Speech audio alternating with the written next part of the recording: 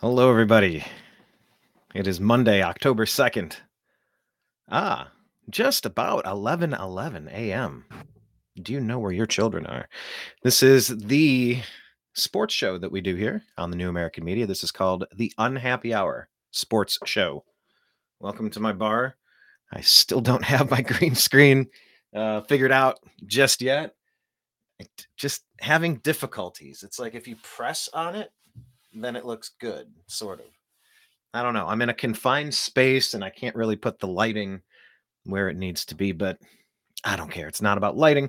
It's about getting together and talking sports. Now, you may be seeing this on a stream for the New American Media.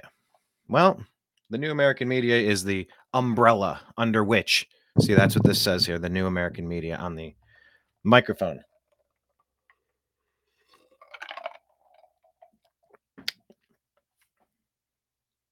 So, this is the unhappy hour, and we're going to talk about sports.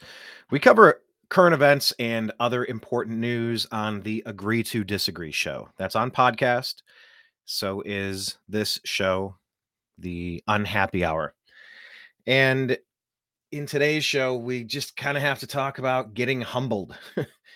um, the Cleveland Browns lost to a good team. The Baltimore Ravens played well. So let me try to approach this because there's plenty of doom and gloom.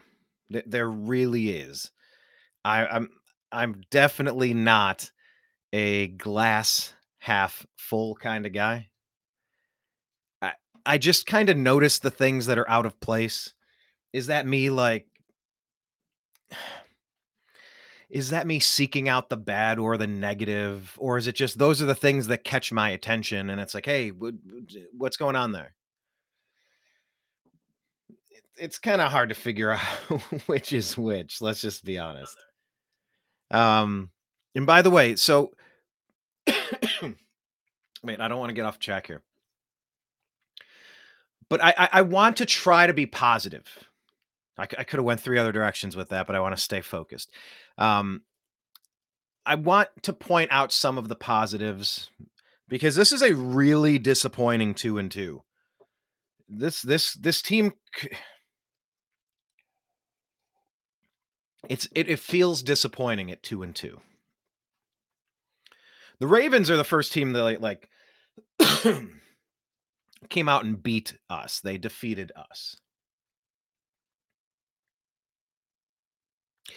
By the way, if you want to join the show live, send an email to twistofnothing at Yahoo real quick. Trying to figure out the best way. If you can leave your comments. Now, see, I'm watching it on 2 streams, but it's showing none of the streams, but we're working out the kinks. But if you leave a message or contact me somehow, send me a Facebook direct message. Excuse me. Got a bit of a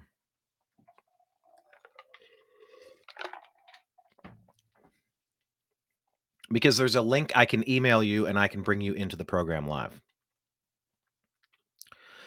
That is if I can get to your comments. So I want to try to be positive here. But let's just point out a lot of the thoughts. I want to scroll through. Oh, I got to click this twice, don't I? There we go. Let's go half and half. Ah, okay. We can try it this way. So here's a concern. What if Deshaun Watson actually has a labrum issue that the team is trying to slow walk or cover up? I read a comment, maybe that was from Matt Pastorelli, and he was saying that, give me a break. The team knew that this was a problem from Monday or from Tuesday. That they made roster changes. They brought another guy in. This is a problem. Are they slow walking a more serious injury? Was it the cat on the roof? I think Scott Adams talks about like a cat on, and like Every story gets more escalatingly worse, if I'm saying that properly. But yeah, he's just wondering, is it a labrum issue? Could it be a torn labrum, a torn rotator cuff? He said his son has an experience, unfortunately, with these types of injuries, and it's not good trying to come back from those. That was my big concern. Every quarterback's going to get hit. It's just when they're running quarterbacks, they tend to get hit more often, and the hits accumulate, and at some point, it's just the wrong angle, the wrong twist, the wrong motion just slightly wrong timing, and you get a weird injury. So I'm sure hoping that's not the case. Matthew says after how they handled Baker's shoulder, I can't help but think it's karma. Yeah. By the way, this is the Unhappy Hour Sports Show, a support group. It's a private group on Facebook. Go ahead and type in to find it. Join it. We just kind of keep it private. I don't know. It's just the way it's been.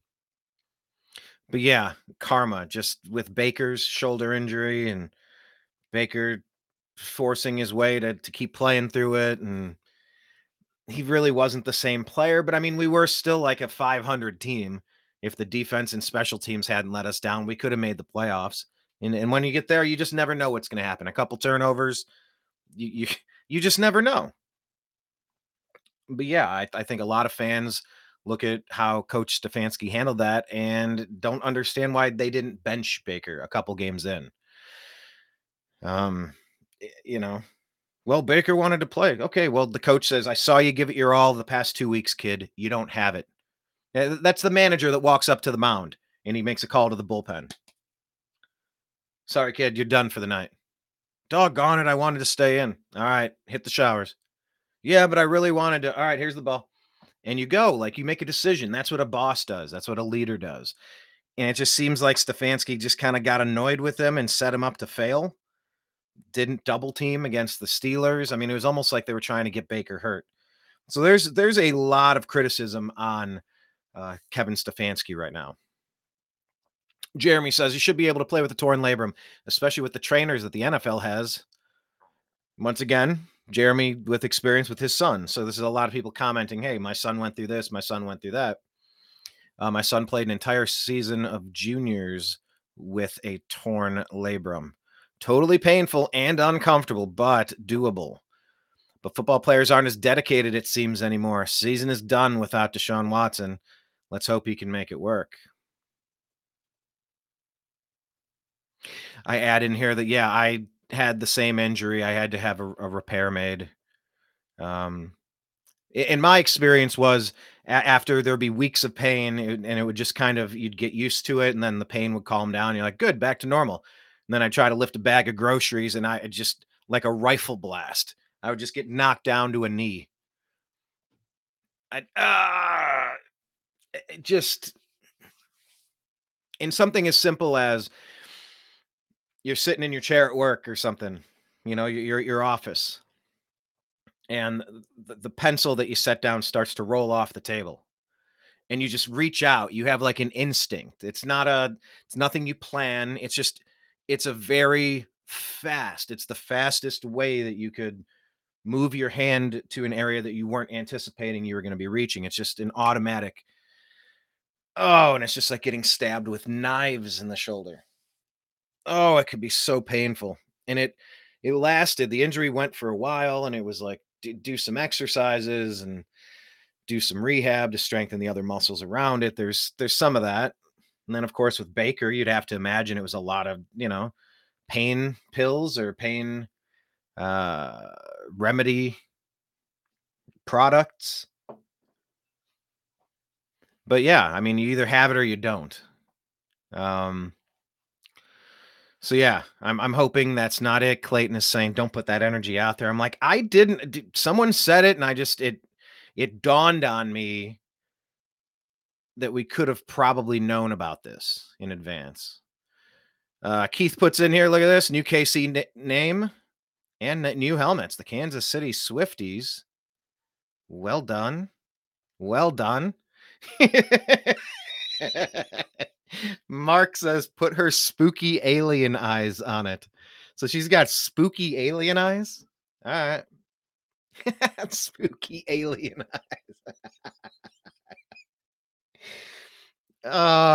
so this is where we'll reach out to the TNAM, the TNAM meme team. Can somebody make some memes that incorporate spooky aliens? And Taylor Swift with her spooky alien eyes? I guess I could show you this one. This is a or maybe I was gonna scroll to it, but yeah, this is Coach Stefanski. Just kind of people wondering why you calling the plays that you're calling.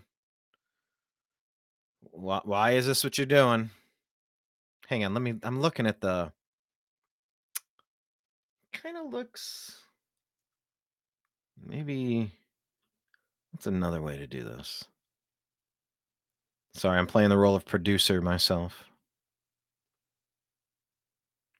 Oh, I guess I could just go there, huh?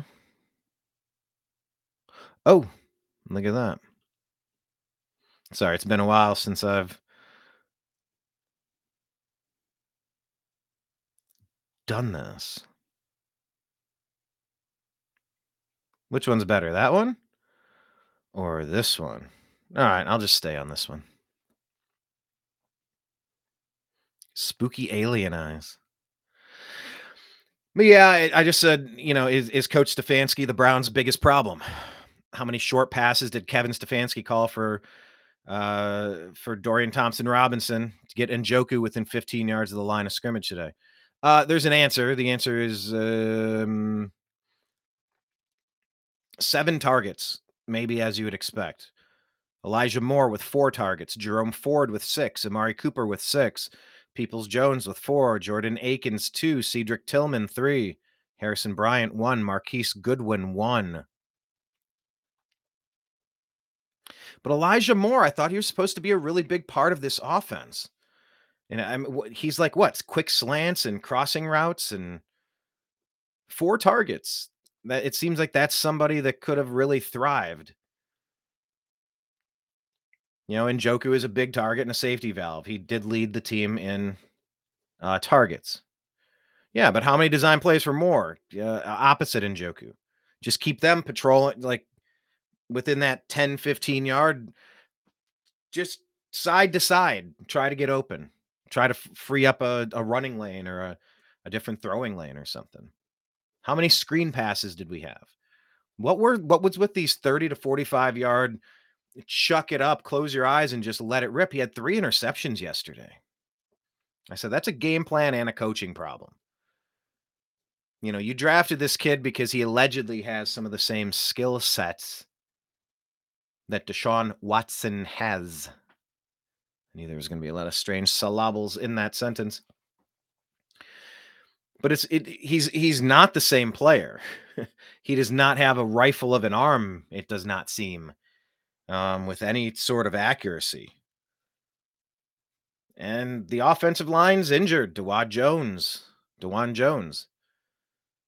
hobbled. Ethan Posick, hobbled, out. Jedrick Wills is being Jedrick Wills. Is Bitonio questionable? I mean, we got injured pretty quick. Rarely do you get to have every tool available for your season. So you got to have a good game plan in place for the backups. And there just has to be different game plans in place when you're playing a backup quarterback. All right, keeping moving through here. Yeah, Mike says Stefanski had Watson using his game plan when it was a long shot at best to play. He's incapable of change. There we go. That's the gist of that. Stefanski is incapable of change. RJ put out there that picture of Greg Williams, and I said he should have been our head coach. Matthew agrees. He says they did him dirty by letting him go. Imagine him as a head coach and Schwartz as the defense like now. Ooh, ooh. Geez, bring Freddie Kitchens back. Can we trade for Baker? Kenneth is being sarcastic. Be quiet. Let the coaches coach. I said, I do watch how they coach, and it befuddles me. With a rookie QB, why couldn't we set him up for success? I don't think Kevin is right for this position. I've been saying that for 3 or 4 years now. He hasn't improved. Has not improved.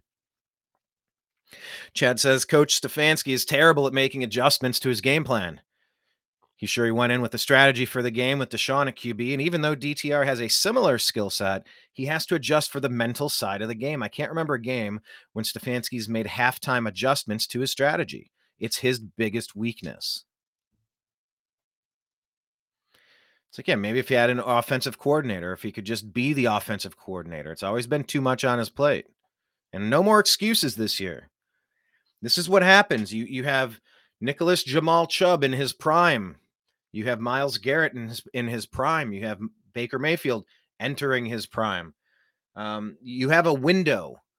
Denzel Ward. You look at some of these great players, and you have a Super Bowl window. It is not infinite. It is finite. The amount of time that you can realistically compete for a championship. You kind of just need to go for it when you have the opportunity. Eh, I don't know how much longer we have to sit around and hope that Kevin Stefanski's the guy. We lost Nick Chubb for the whole season. Was last season our last chance in the window? I don't know. But is he the guy? But there's no more excuses. Matthew says that they gave DTR the Watson plays. I understand they did make the kid look bad with play calling. Should have been run plays and screens. Yes, it should have been a ton of that. Yeah, Bobby saying bombs away. That was how Kevin Stefanski was calling his plays with the rookie quarterback. It really was. It was like playing, a fourth grader on in a game of Madden. Maybe somebody that doesn't play often. I'm sure some fourth graders are next level, but I mean the very casual player. Or if you want to go the opposite route, maybe it's a boomer who sits down to play with their kid or their grandkid or something, or a niece or a nephew. And if you don't have a lot of understanding with the game, it's easy to kind of look at the play call opportunities and go, I'm gonna throw it deep. I'm gonna throw it deep. I'm gonna throw it deep. I'm gonna throw a bomb. I'm gonna throw a Hail Mary. It's like, yeah, that's fine and all, but it's not sustainable and it's very risky when you just chuck it up and air it up. That's how you get a lot of interceptions, and it's a lot of incompletes. High risk, high reward, high reward. There was way too much of that chuck it up downfield thing for DTR. That should not have been something that was called that often.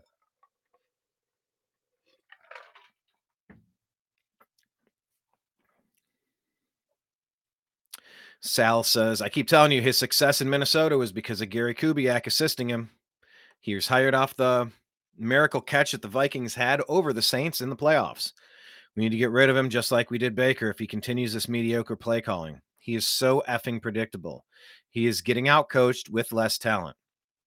Yesterday, he didn't set DTR for success. I'm not saying he should be like Brock Purdy, but you can tell when a coach is coaching to his strengths and trying to be cute. Let me like that comment. Tony says, sadly, sooner or later, the Browns head coaches usually end up portrayed as a clown. Why? Why a clown? We all know the most obvious reason: inexperience and or lack of success in the NFL as a head coach. I know they don't come available often, but until the organization finds a way to hire a successful head coach who's won and had winning seasons and playoff appearances, I don't see this team ever reaching its supposed potential. And so I said, hey, how about Jim Schwartz? Luke says, according to sports reporters, they did not adjust the game plan or play calling at all to accommodate DTR versus Watson. No adjustment whatsoever. Chad says, hey, 3rd and 4. No running back. Okay. 3rd and 4. No running back. Is this me being positive today?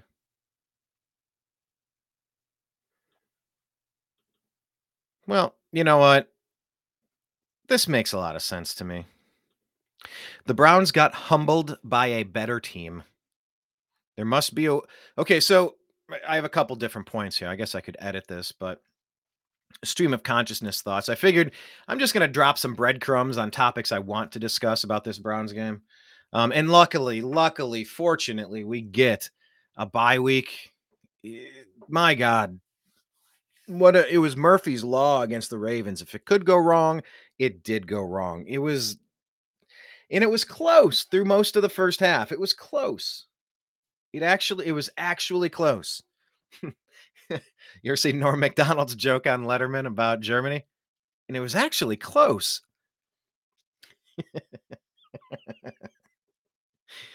But it was a close game up until the wheels came off in the second half, really.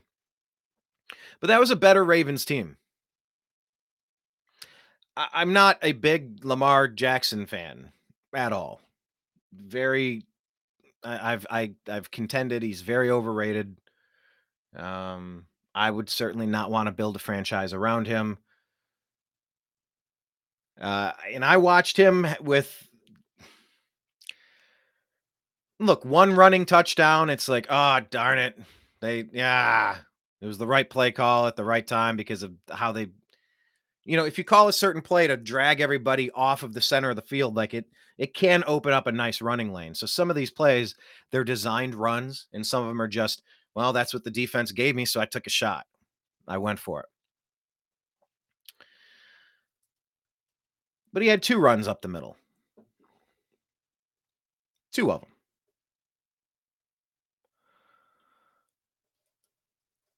I mean, look, I don't like the concept of the running quarterback in the NFL. It's too many hits, too much accumulating damage. I don't really want my quarterback to be involved in so many collisions. But with DTR, it seems like running is a bit more of his skill set. I bet he would have been better running a couple of times than he was chucking those things 40 yards downfield. And maybe a good run or two would have eased the linebackers up a little bit so they weren't over pursuing and applying so much pressure. It didn't work. Whatever they did try, it didn't work. But I saw from Lamar Jackson, I saw 3 or 4 perfectly thrown balls. I don't recall Lamar Jackson having that many perfectly thrown passes. I I mean, what do I say? I'm impressed. To a certain degree, I mean, you say that you got beat by a better team. Okay, I'm sorry. It was close at the end of the first quarter. That's what I was trying to get to. I said close by the end of the first half. No, by the end of the first half, it was 21-3. That was pretty much the difference in the game there. But the end of the first quarter, we survived a not so great performance, but it was only a 4-point difference at the end of the first quarter. That's what I meant to say. But Lamar Jackson had a 142.5 rating, a 64.5 QBR. I mean, DTR had an 18.8 QBR. That's not good. 3 interceptions. It was not so great. And yeah, I need to get to another topic. But I mean, look, to a certain degree, you just say, Zay Flowers had a couple of good plays. Mark Andrews, that perfect catch, perfect throw. I mean, you got beat by a better team. When I played in high school, oh, doggone it. I clicked on this, but I got to double click it. It's a new feature. It's a new feature here. And Restream. I click it once. I thought you were looking at this. Hang on. Let me get back to the screen here. There we go. Yeah, I pulled up their stats and I was just kind of comparing the quarterbacks. It's not even close. And Jerome Ford, I mean, look, they started off the game with a nice run and it was called them back immediately by the referees. That was like a 25-yard gain. That was a huge way to come out and get started. A lot of penalties, a lot of penalty flags, and a lot of suspect penalty flags. I want to know, they have Pro Football Focus. They'll go back, they'll watch the game film, and they'll grade performances of players. Do we have that service with referees? I want to start charting the teams, and I want to start charting, um, well, just, yeah, the teams. I want to see how many favorable calls teams like the Ravens tend to get and how many unfavorable calls. And I don't just mean who played sloppier and who clearly held somebody, who clearly had a face mask. They say that you could call holding on any play in the NFL on, any player on any given play. So it's like on the ticky tack stuff. At what point are the penalties just, oh, it set them back another 10 yards? Like, they're drive killers. Oh, here's a pass interference. We're going to bail them out. How much of it is score management with all the gambling that's going on?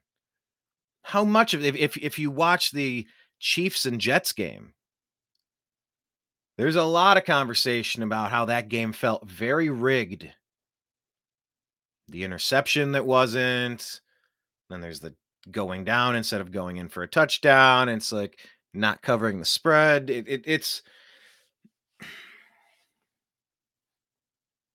It's becoming curious and curiouser. It feels curious to me. I'm very, something doesn't quite feel right about some of these games. When you just play and let them play and you call the super egregious stuff. That's what I'm saying with the referees. I'm not looking to grade who had the egregious. Okay, he a super clear, obvious, important game impacting penalty occurred here. You tackled the guy trying to make the catch 2 seconds before he got there. The quarterback is getting sacked, so you grab the defender by the face mask and drag him down. Okay, I'm not saying that those penalties should be graded against a team like the Browns. If they were clearly in a bad position, it's a very obvious penalty. I'm talking about ticky-tack stuff. And then I also want to see how many big penalties, obvious penalties, not just obscured penalties, but I mean things that were in the direct line of sight of referees that should have been caught. Why are these getting swept under the rug? You had Micah Parsons, Minka Fitzpatrick. Jeez, I'm starting to confuse things. Micah Parsons, Minka Fitzpatrick, UCLA and Cal, Syracuse and Clemson. Some of it's like color related. Some of it's like the sound.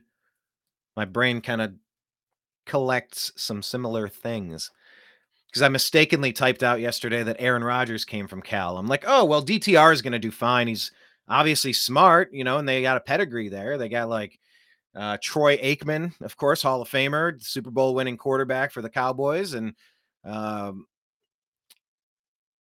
then, of course, you have Aaron Rodgers. And I listed some other people. And they're like, Aaron Rodgers was Cal.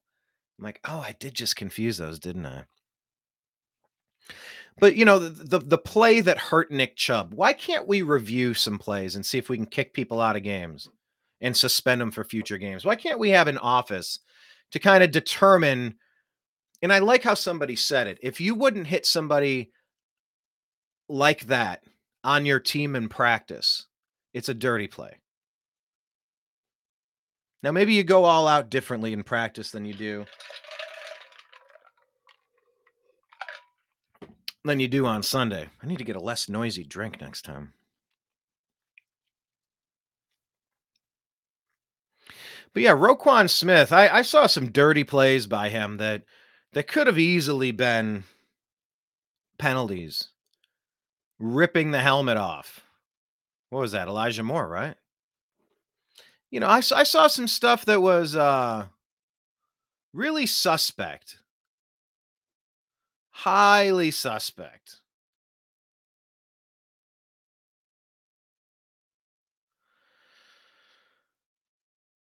And I really want to get to the bottom of it. I really want to get to the understanding of how some players get away with this stuff and how some players don't. Because I think it's really impacting the game. I wouldn't say in a good way. I typed in the group here. There must be a way to hold dirty players accountable. Ravens got away with major cheap shots, and the refs ignored it. The refs threw 8 drive-killing penalty flags. I just pulled that number out. It felt like 8. Could have been 6. It could have been 5. It could have been 7. It could have been 4. But more than 2 or 3. Just drive-killing penalty flags on what seemed like ticky-tack plays.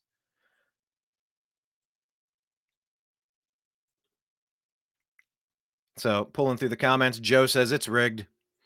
Matt says, if it's rigged, why would it be rigged against the Browns? I'm not saying it's not, but it wouldn't make sense to rig the game against a loyal fan base like ours that is guaranteed revenue for the league. I think Joe took it and just kind of flipped that and said, Matt, it makes perfect sense. A loyal fan base for decades of a losing team, it's guaranteed revenue. It's obvious the Browns don't have to win in order for people to attend the games and buy merchandise. Matt says, I see where you're coming from. So how bad are they doing? How are they doing it? Is Coach Kevin being instructed by the league to call bad plays? I don't think so. I don't think that's necessarily it. I do think geez, I'm trying to share this screen again. I got to double click it. Oh, it's so frustrating.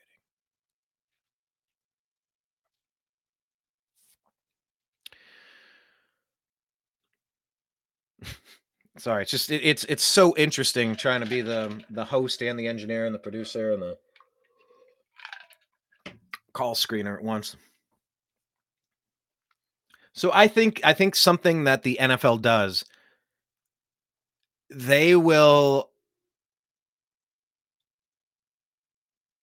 get an offense to send a wide receiver down the sideline in a contested play, and as arms and hands and hips and jerseys and uh, as they're as some sort of a tussle ensues when both are jumping for the ball, those are super easy ways to get like 30-yard chunks and totally shift the field position in games. So that is something the refs could prompt a coach to call the play. And it's like, hey, send him, send him. We gotta flip this. I don't know. I don't know to what degree, but I don't think that's necessarily what people are saying. It's not bad play calling. Do they ensure that a 5th-round draft pick? I think he was a 5th. That DTR played bad, or good players faking injuries or getting injured on purpose? I mean, there could be a little bit of that too, but no, I don't think that's the main question mark. Or is it simply the refs not making calls intentionally? Yeah, and see, yeah, ignoring the dirty hits from the Steelers, ignoring the dirty plays from the Ravens. These are obvious. These players should be ejected. They should at least have a 15-yard on sportsmanlike penalty. Absolutely. I go so far as to say that Minkah Fitzpatrick should be suspended indefinitely until and unless Nick Chubb gets back into the league. Like, why do you get to dive at somebody's knee and just ruin our season and ruin his life potentially? And you just get to play? You didn't even get flagged on the damn play. Were you suspended after that fact? I don't know. Was he suspended? Or I'm sorry, were you fined? by the league. I don't recall seeing it. If you were, I don't recall seeing it. And if you were, it wasn't enough. You should have missed time. At least the rest of that game. Or at least the game after, once people have a chance to really review the play and go, we missed that on the field, but we're going to call it now. Like, we're going to find a way. I don't know exactly what that looks like, but there should be something there. Matt says, I'm not being a smartass. I'm trying to understand the thought process. I guess I see a lot of teams that were bad for a long time and eventually find their stride, and they have a long run or at least become playoff teams with good coaching and drafting in spite of the refs. This is a fun conversation to consider both ways. Sean says, I agree. It's not like basketball where one or two players could get paid off and they could change the outcome. Football, you would need people on both sides of the ball. Even bad play calling could backfire if the players were not in on the take. Well, yeah, but like I said, Sean, it's how many cheap shots do you let the other team get away with without penalizing them? Literally trying to take out our players.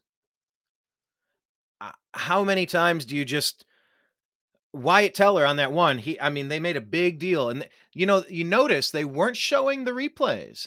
They were refusing to show you the replays to see where the holding happened.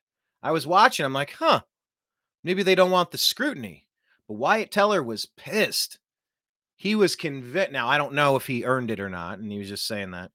And they did show some replays. It's all blurring together. It was a very unpleasant game to watch. But in those ways, you could just easily stall drives, make it twice as tough. No, it's not a perfect way to literally take the ball out of their hand and hand it to, like, you have to be somewhat sly about it. But yeah, that fade route, you run a fly 25 yards down the sideline, you chuck it up, it's almost like the wide receiver pushes into contact intentionally just to draw the flag. Stuff like that. I said, yeah, phantom holding calls. Phantom pass interference calls manipulate every damned game. Sean asks, so you're implying that the refs could be in on the take? Oh, yeah. Oh, the yes, the refs are the take. Yes. Yes. That's exactly what I'm implying could be happening. I don't know. Oh, the refs are the ringleaders. Oh, that's like asking in wrestling. Do you think the referees knew what was going on? Yes, they're the ones, like, they're the conductor. And good conductors are rarely seen, or like, they play their role and it's like, now this time I'm going to swing around and I'm going to knock into you and you're going to fall out of the ring. Yes, the refs are involved. The refs are the rigging.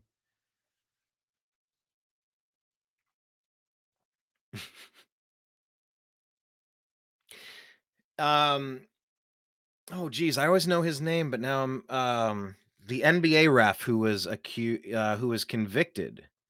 He was rigging games. Why is his name escaping me? Tim Donaghy. There we go. Tim Donaghy. I've done shows on Tim. Okay, you can stop now. I've done close the tab. Done shows on Tim Donaghy. Yeah. For every one Tim Donaghy that gets busted, for every one what's his name? Bob Menendez? Is that the guy? Melendez? The one in New Jersey? Just got caught up in some of his charges. For every one of him that's finally getting some accountability, there's 1,000. There's 200 others. Almost everybody's up to something. I said, yeah, with the Cleveland Browns, we have to play perfect in order to beat the other team and the referees. Phil says, for that exact reason, it's why they had to bail out the Patriots for so long. Yeah. They are fair weather fans in New England. Browns have a worldwide fan base, and we have one playoff win in 25 years. Yet we still go to games. We draft. We go to the draft. We buy gear. We support our team. They don't need to win, just have hope. So Phil was just kind of saying, like, yeah, you can kick us around a little bit. That's why they kind of taking it out on us.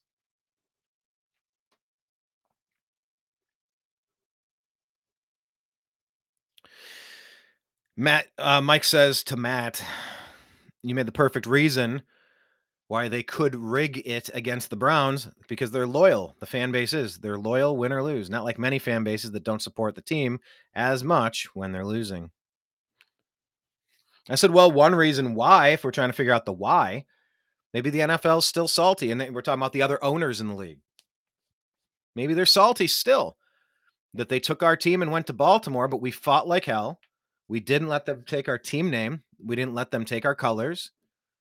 And we ended up getting an expansion team. We got our team back. We fought and we kept it. You know, that was a power play move. It's like, what? Why did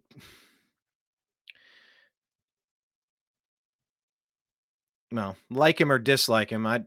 The analogy makes sense, and I cover this stuff more on the Agree to Disagree show. But why did the deep state go after Trump so bad? It's like, well, he kind of did his thing, and he said, "I'm in charge, and I'm going to do what I want to do." And the deep state, the powers that be at the alphabet agencies, are like, "You think you're in charge, son? Psh, oh, you have miscalculated." So I could definitely imagine a scenario where the NFL owners are just kind of like, Cleveland, yeah, I mean, you got your team back, but screw you. That was not in our plan. I don't care about Cleveland. I don't care about you. I don't care about your franchise. I don't care about your history. I don't give a damn. And yeah, I guess you did technically win. So like, you forced us to make this happen, but we should have had a team in Europe by now. We were supposed to have NFL Europe. And you see every year, like who was it? Jacksonville just played. They won, right? Who they play? The Colts.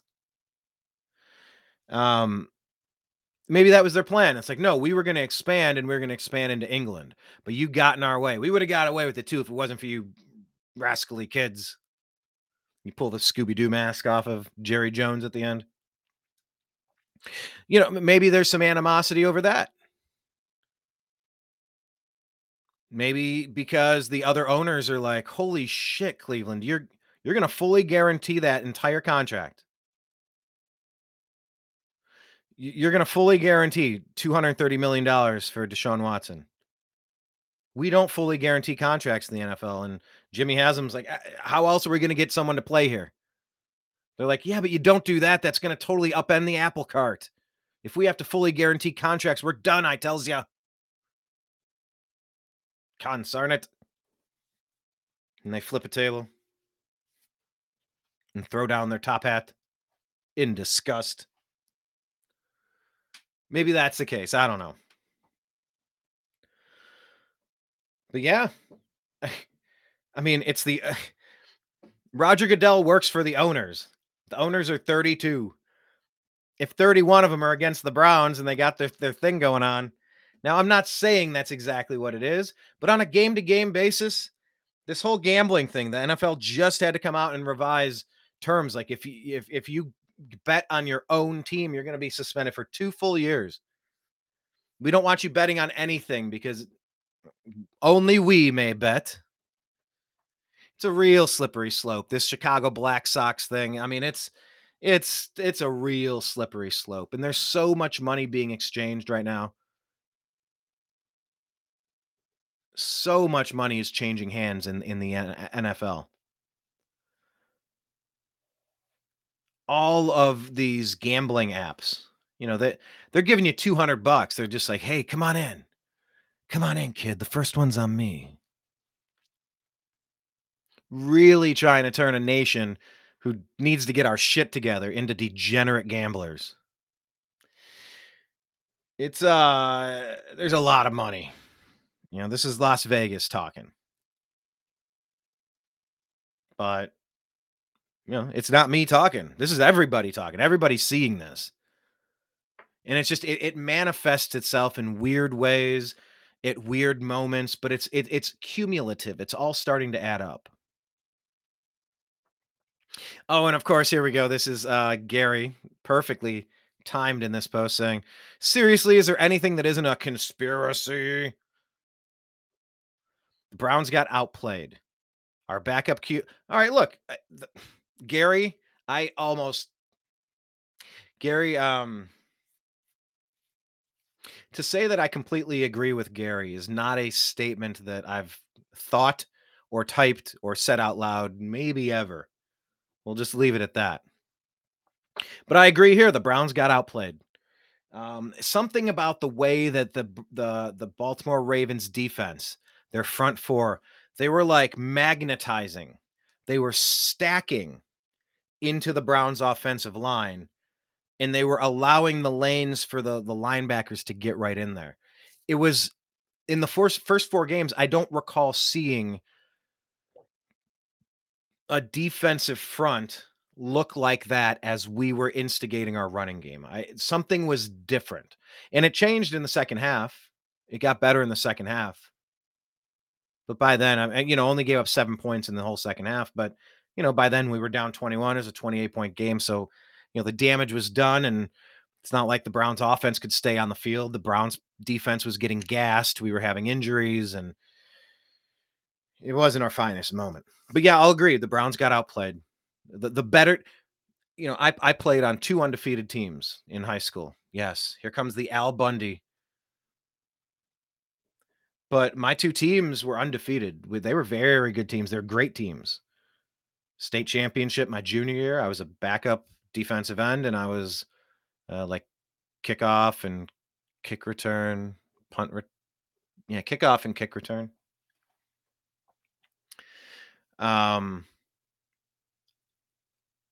But when we got beat, we actually got beat. We only lost 1 game each season, and they were both in the playoffs. The team we lost to when I was a senior, it was Canton McKinley.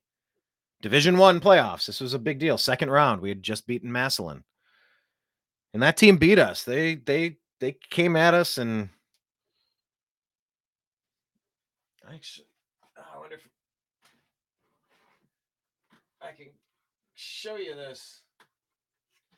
I got a bunch of stuff in here. Oh, I guess okay.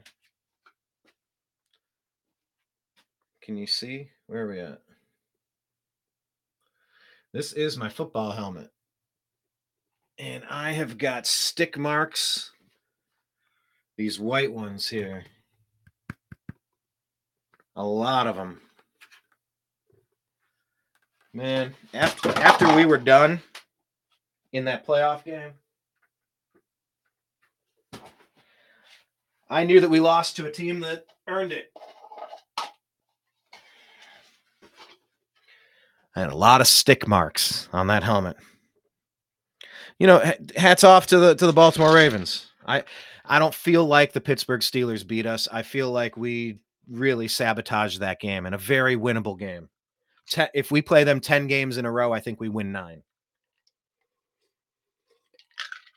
Or maybe 8 or maybe 7, but I mean, I clearly felt like we were a better team. Of course, when they injure your best player, that changes your team. And Jerome Ford took a step back. The Browns offensive line took a step back. But I'll agree with Gary here. The Browns got outplayed. He continues that our backup quarterback definitely was out of his element. I agree. The bright lights were pretty bright. And the coach didn't have a bunch of quick timing, just quick. Just get a feel for, let him settle in. A few handoffs, like double the amount of handoffs. I don't know.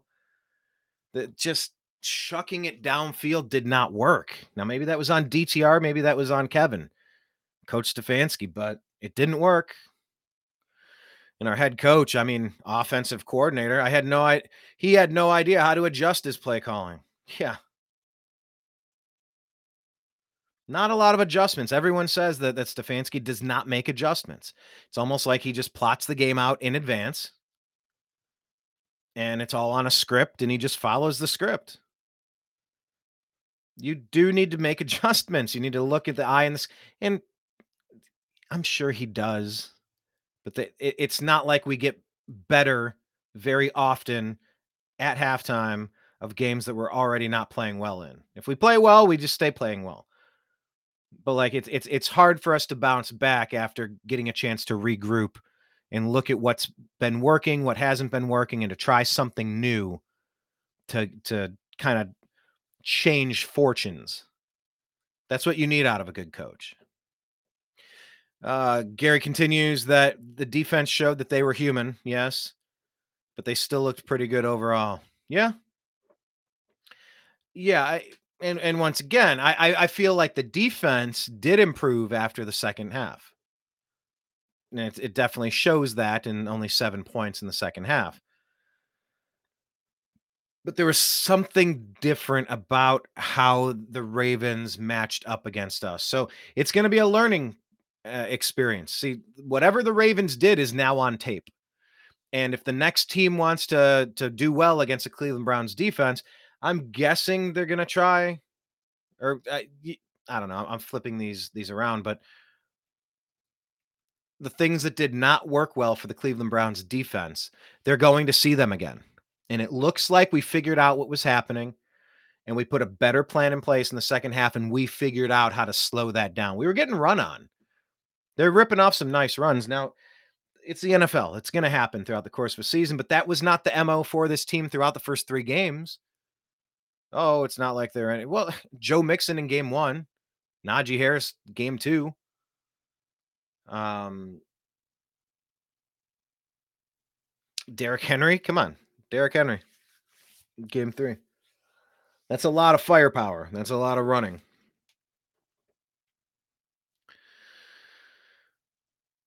Jackie says, "Of course it's rigged." Mike saying we're just not as good as we think. Yeah, that might be part of it. I saw a lot of injuries though, and it's hard to compare our team with Nick Chubb and Deshaun Watson to our team with Jerome Ford and DTR. Those are vastly different teams. So I think if we have both of those players, we're much better, infinitely better than we are without them. How good can we be without them or without one of them? Mm. Doug says, "Hey, last night's Chiefs Jets game shows you how rigged the league is. Down 17-0, and the team that could do absolutely nothing in the last 2 weeks all of a sudden is playing better than the Super Bowl champs." Yeah, okay. Tyler says, "We would have won if Watson was out there." Yeah, maybe we were. Maybe we would have. And the defense was gassed. Said we just looked terrible with DTR chucking it downfield. Tyler says, "Yeah, DTR, Dorian Thompson Robinson was seeing ghosts out there. He was by no means ready. And if he wasn't ready, that's on the quarterback whisperer.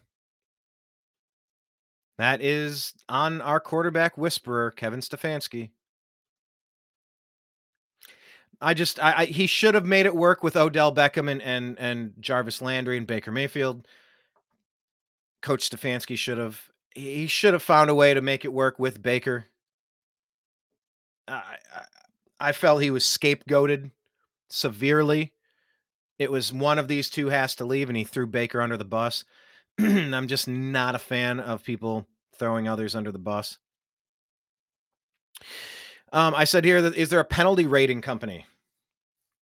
Once again, I did cover this at the top of the show, but uh, all these drive killing flags were they egregious and obvious, or were they ticky tack? It just kind of felt rigged.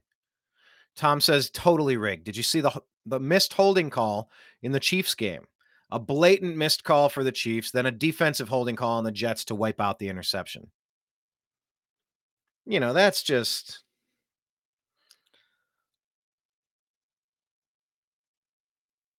that's where I'm bringing up. Is it time for a RICO investigation? There's too much gambling money at stake to let sports leagues manipulate the outcomes. Or at least don't make it so obvious, he says. But Browns fans, look, we get a week off. My God, we need it. My God, we need it. And then we got the 49ers. After that, it's a lot of beatable teams. A lot of beatable teams. We'll have each of our division opponents another time. 49ers is going to be tough, but if you get a healthy Deshaun Watson in there, an extra week to get healthy, an extra week to game plan. Okay.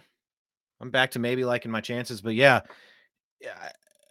we're going to need some clarity. I would really like to see Deshaun Watson playing and slinging it with full zing.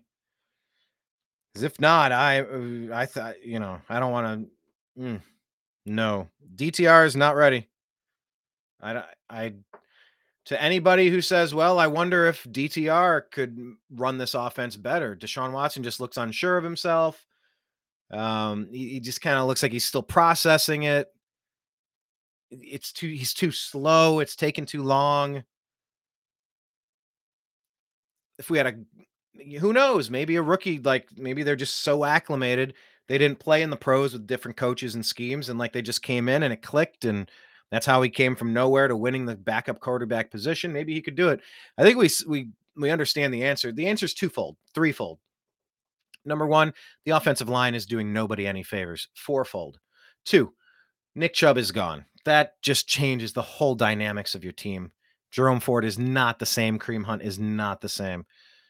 Three, Kevin Stefanski was really not doing him any favors either with the play calling. To not explicitly forbid chucking it 35 yards blind downfield for 3 interceptions. Just go more 3 and outs. Just don't make the unforced error. 3 turnovers. I don't know how many points that led to. I don't recall exactly, but it never helps. And that's fine. A long interception is kind of like a punt. So maybe it's not as bad in the field position game if everything goes appropriately. It's still not good. Take the punt. He should have ran the ball more. Even if you're getting nowhere, just keep trying. Give the kid a little bit of time to acclimate. So, I mean, Stefanski didn't have him ready. Let me buzz through a few other posts here. Yeah, Bears told a healthy scratch Chase Claypool to stay home. Yeah, some compilation videos of a full lack of effort. Sal says it's the Juju effect. He has less talent.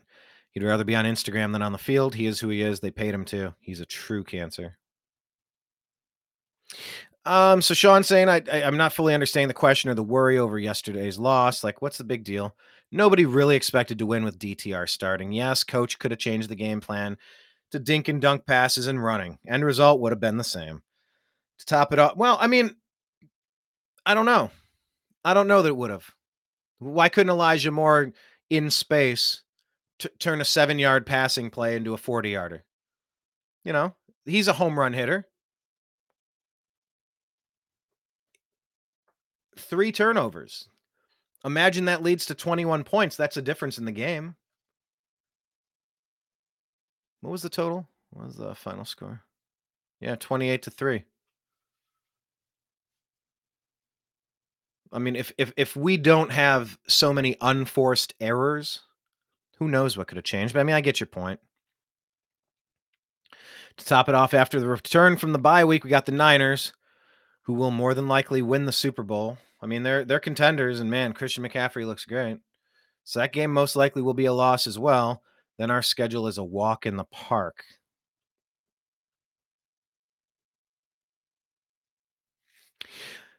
I said I'm worried about the injuries.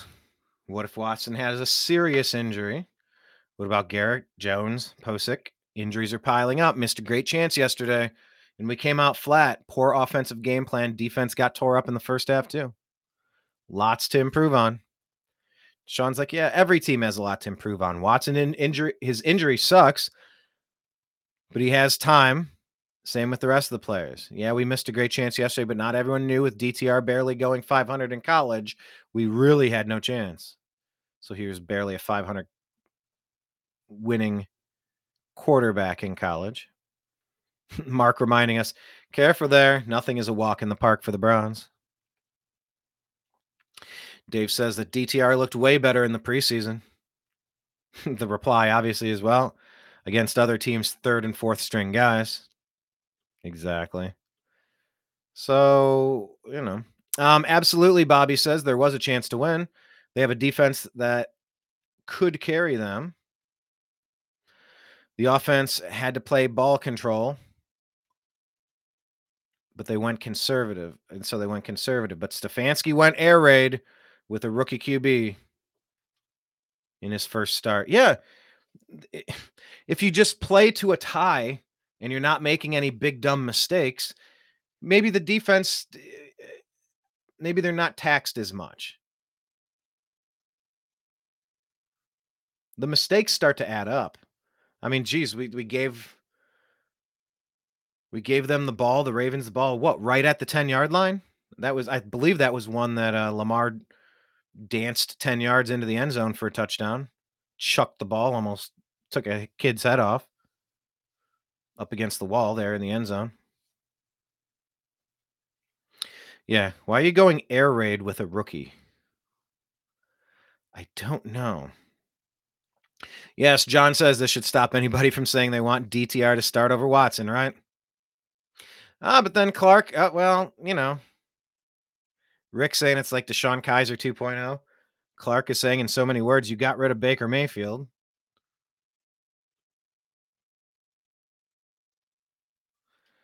Yeah, Matt giving me grief. Yeah, I saw nothing today from DTR to make me ever want to see him again. But yeah, you know, starting center goes out, doesn't help. Now we can all see the rookie struggle. Point proven, says Chad. He isn't better than the Browns starting quarterback. Hopefully he can get some points from the Browns defense. Well, didn't go well. He looks like a pee-wee quarterback trying to play in the NFL. He's making mistakes even a good high school quarterback doesn't make. I shut it off. I can't even watch anymore, says Mario. David comes in. I appreciate you, David. He goes, why? Can't we use the same excuse Watson lovers use? He just needs more time. He just needs more reps. John comes in. There's a difference between a starting quarterback that needs the reps versus a rookie quarterback that shouldn't have even been the second string to begin with. Since it seems like you just hate Watson, you can tell yourself whatever you want.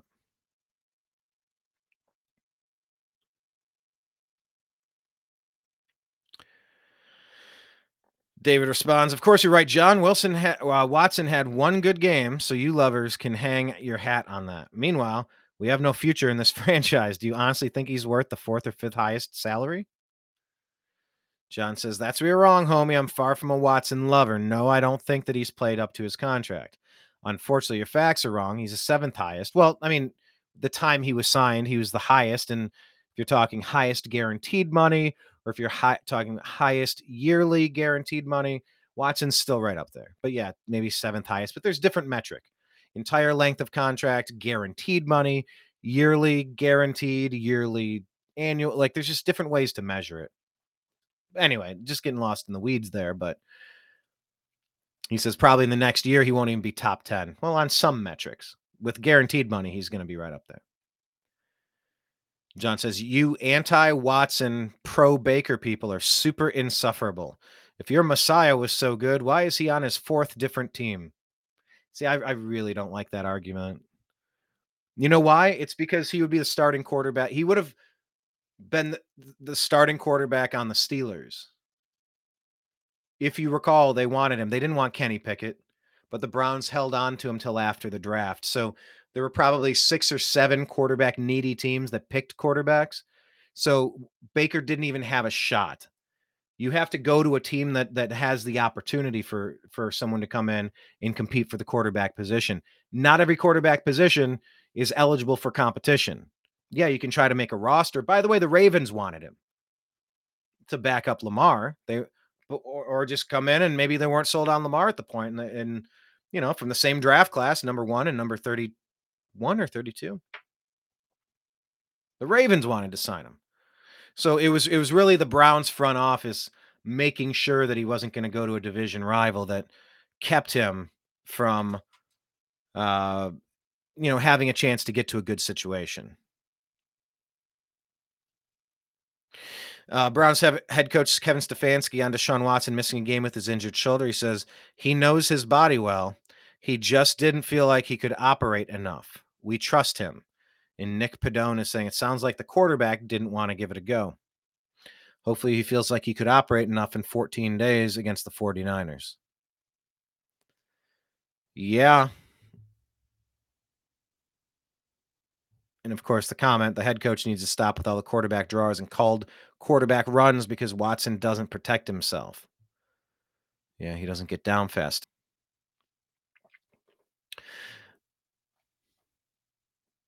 But yeah, David says, don't put me in that category of a Watson hater. You don't know how long I've been a Browns fan.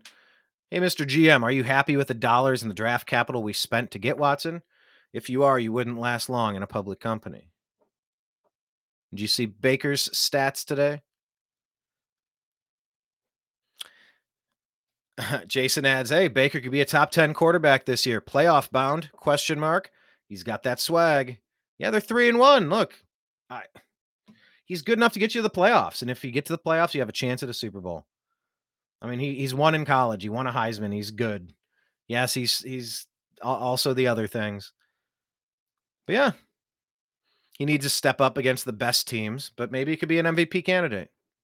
He can whoop the worst teams and Cincinnati for some reason. Baker never lost to Cincy, but he still has some room to grow even.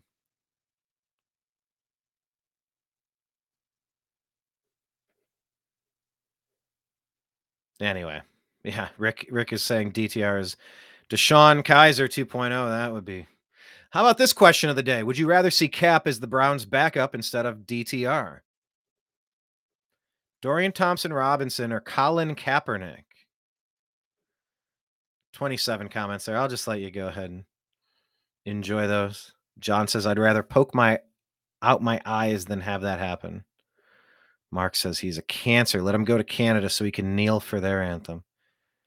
It was very disappointing to to witness how unprepared. Now, look, once again, the upside, trying to be positive while I point out the obvious problems. Maybe the Ravens are really good. That defense looked really good. But those aggressive penalties need to be called. Those unsportsmanlike conducts and ripping helmets off. And someone brought up, oh, what? You mean like Myles Garrett? I'm like, yeah, didn't he get suspended for like a season for that? He lost like 2 games or 4 games or 6 games or some shit. He paid a penalty for it. But not when the Ravens do it to Elijah Moore. It makes no sense.